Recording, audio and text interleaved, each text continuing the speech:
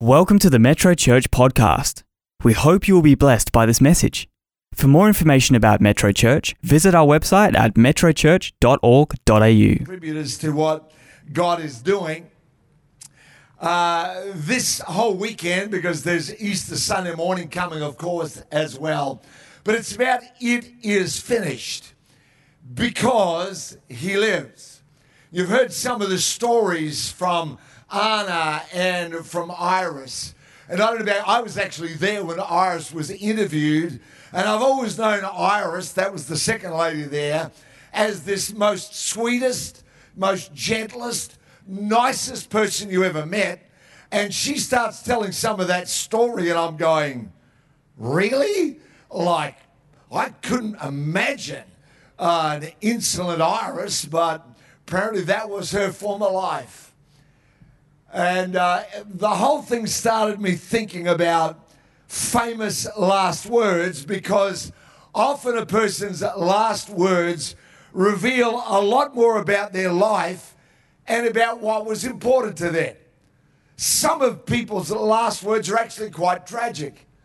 For instance, Frank Sinatra's last words were, "I'm losing it." Some of them are a bit more lighthearted or funny. There was a drummer called Buddy Rich who was about to go into the surgery from which he didn't recover. And the nurse that was prepping him, as if you've ever had an operation, you know, they check several times, and they came to Buddy and the nurse said to him, "Is there anything you can't take?" I guess meaning any medicines. But he looked at her and he said, "Yes, country music."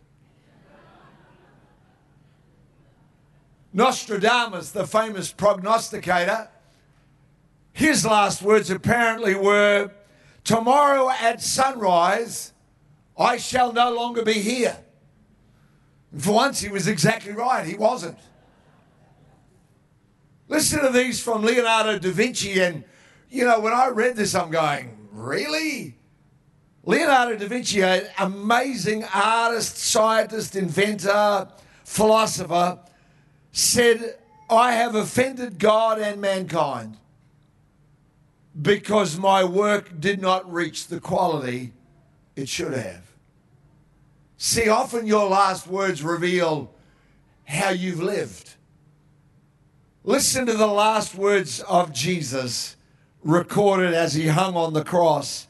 This is John's Gospel, chapter 19, verse 30. "So when Jesus had received the sour wine, he said, 'It is finished.'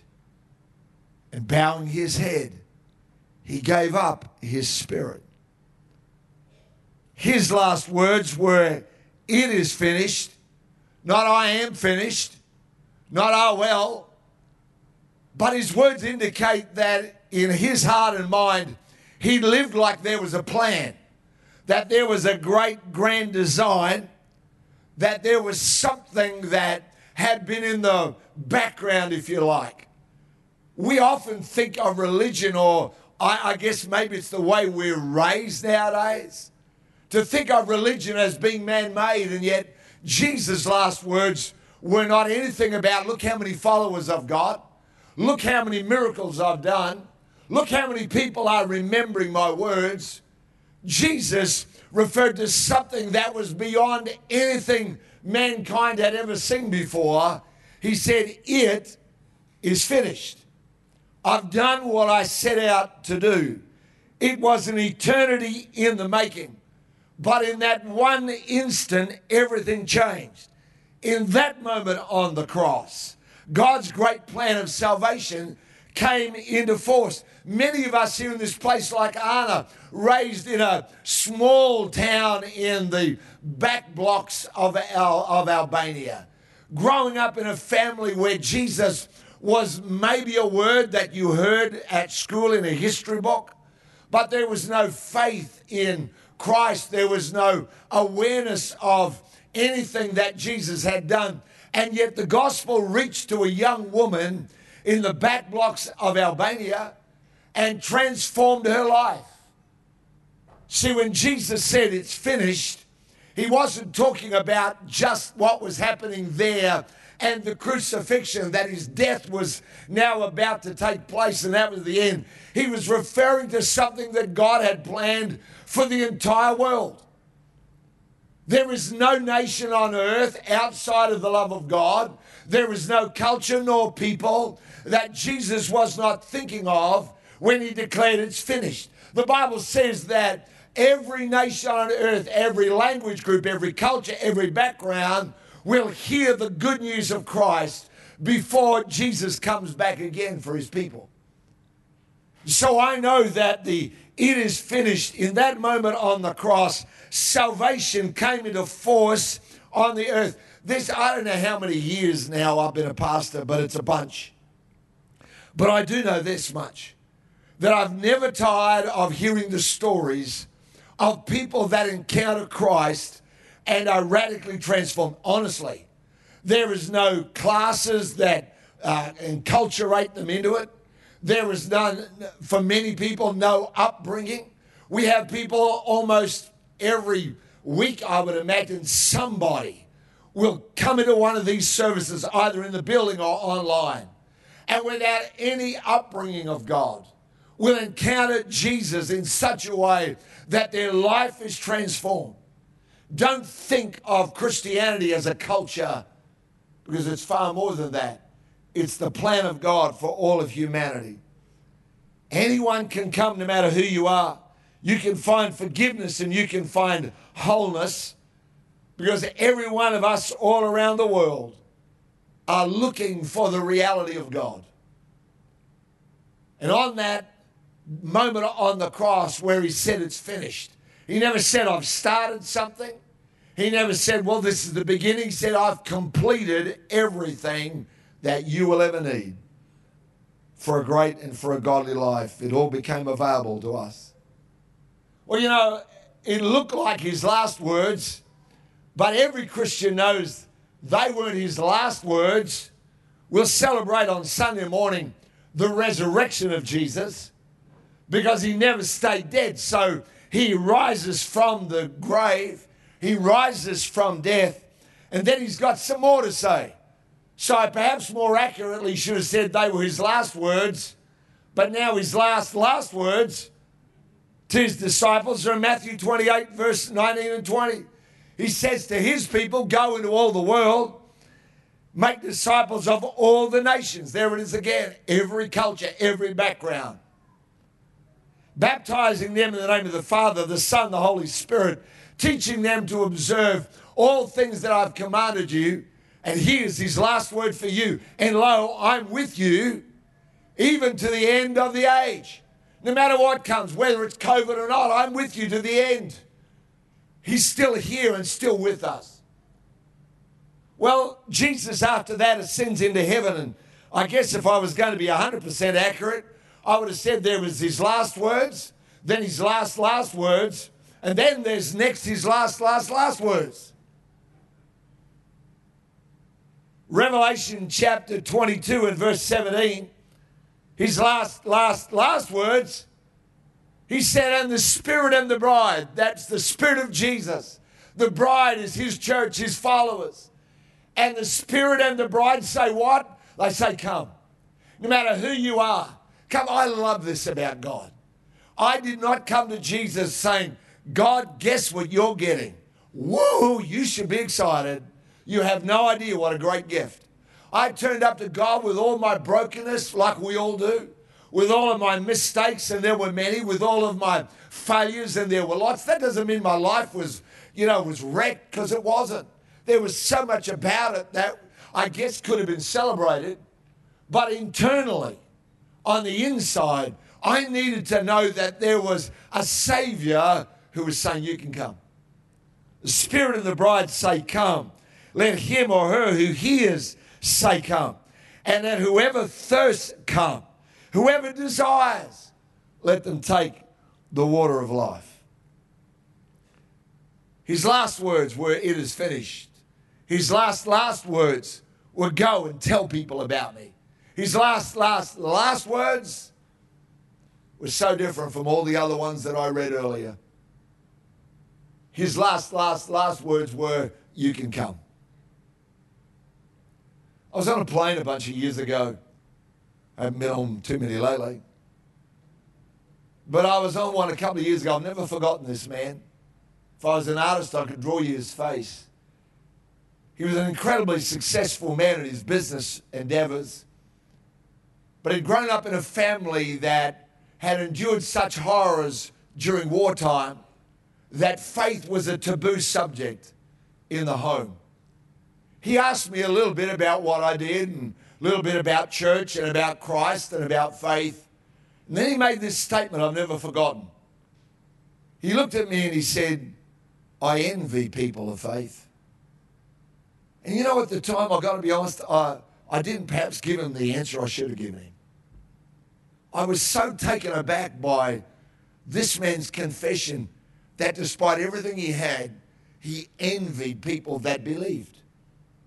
And as I thought later on, I wished I'd said to him that faith wasn't something that you're born with. Faith is something that comes when you say yes to Jesus. I know that sounds so simple. But you know, in the middle of the conversation and all the stuff going on in the plane, I just never said it quite as clear as I wish I had. Because the reality is that God is not saying, well, if you got born into a Christian home, Anna didn't, Iris didn't. You know, if you're a good person, well, maybe Anna was, but Iris says she wasn't. Jesus just says if you'll say yes to him, he'll come into your life. That still amazes me. No matter what your life looks like, he's got one more word for you to hear, and that's the word yes. If you want to say yes to Jesus, and people do this all the time in this church every single week, online or in the building. If you're in Australia, just text YES to 0488 826 392. That's our number, or one of our numbers, and it comes to us at Metro. It doesn't go to anyone else. Nobody else is going to get your information. We don't even ask you for your name, though you're welcome to give it. If you want to engage us in conversation via text, we're happy to do that, or via email. But what we do want to do is we want to help you get started walking with God. We want to be able to send you a Bible verse every day for 30 days and a prayer, a different one every day for 30 days. It'll help you get started. If you're outside of Australia or you'd rather get that help via email, then you just go to yes.metrochurch.org.au, and we'll send that to you. No charge, no cost. It's our joy to be a part of your new life with God, just like happened for Anna, just like happened for Iris. Can we pray together? Heavenly Father, thank you for this weekend. It's so special to so many of us that can look back to a night like this, or a day where we said yes to you. We didn't understand everything that was going on. We didn't know all the Bible. Many of us, Lord, didn't know hardly any of it. We just knew that you were there, and that you were reaching to us, and we gave you our yes. And life changed right at that moment. So thank you, Lord. I pray for men and women, young people, old people, whatever kind of people. People that have grown up in a Christian home, people that have never known anything about you. Wherever they are, in whatever part of the world they are, I thank you for them right now as they say yes to you on that number or on that email. I know, Lord, many people right now are reaching for their phone. They're reaching for their device, saying, I'm going to do that. I'm going to start that. I'm going to walk with God. God, I'm ready for you. I want you in my life. Thank you for that, Lord.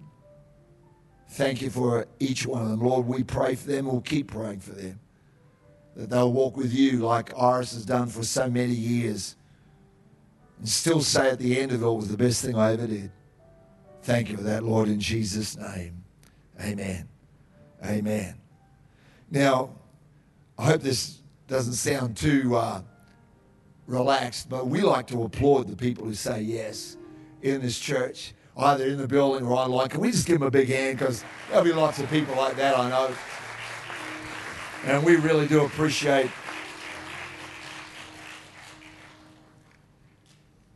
Jesus said, I've done it all for you. We want to share communion together in this service. So our host team are going to come right now and begin to serve every one of you that would like to be a part of it. Now, you may not be from this church. That's fine. This is not owned by any church or any denomination. They'll come and they'll pass the tray along. And we invite every one of you to take a little piece of the bread and then take one of the cups and then just hold it. In a minute, Pastor Michael Battersby here. He's a wonderful man. And Michael's going to sing a beautiful song for us while we're being served. And then we will all stand and eat and drink together as the family of God that we are. Thanks, Michael.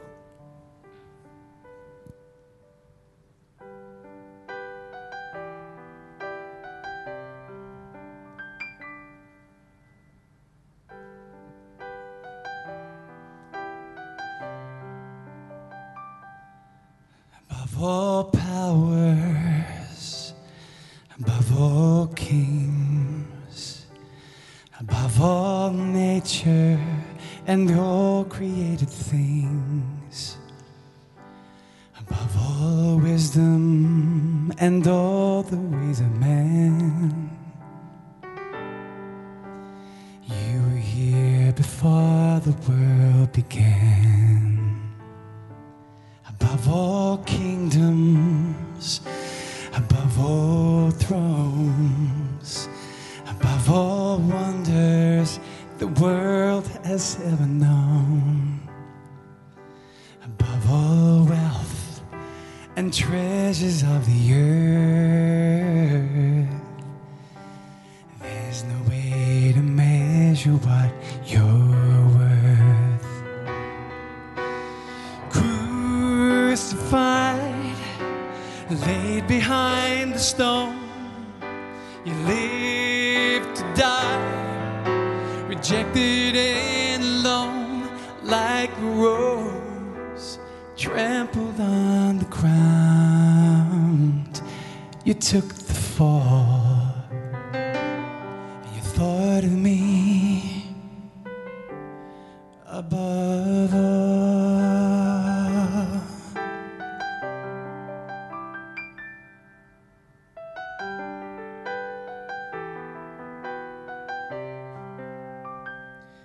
Above all powers, above all kings, above all nature and all created things,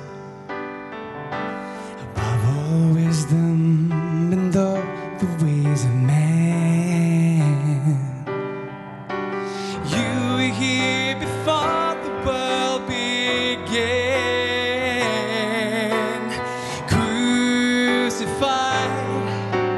Laid behind the stone, you lived to die, rejected and alone, like a rose broken on the ground. You took the fall and thought of me.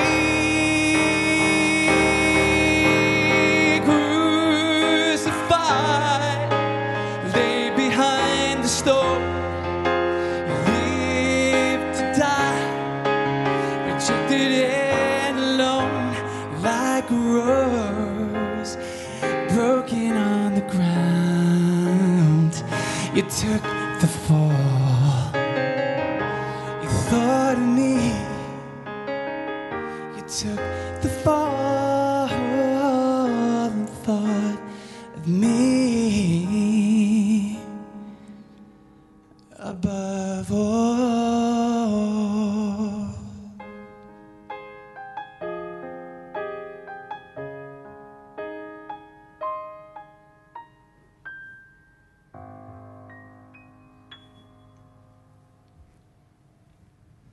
Very beautiful. Thank you so much, Michael. It's okay. Yeah, I realize most of you can't applaud. You're holding the cup. Can we stand together, please?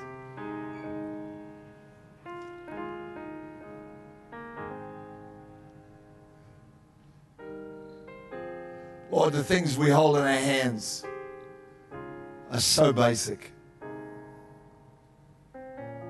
Small piece of unleavened bread, a cup. And they don't look much, Lord, any more than on that day where you hung between two thieves. As the world looked on, nobody thought much about that day either.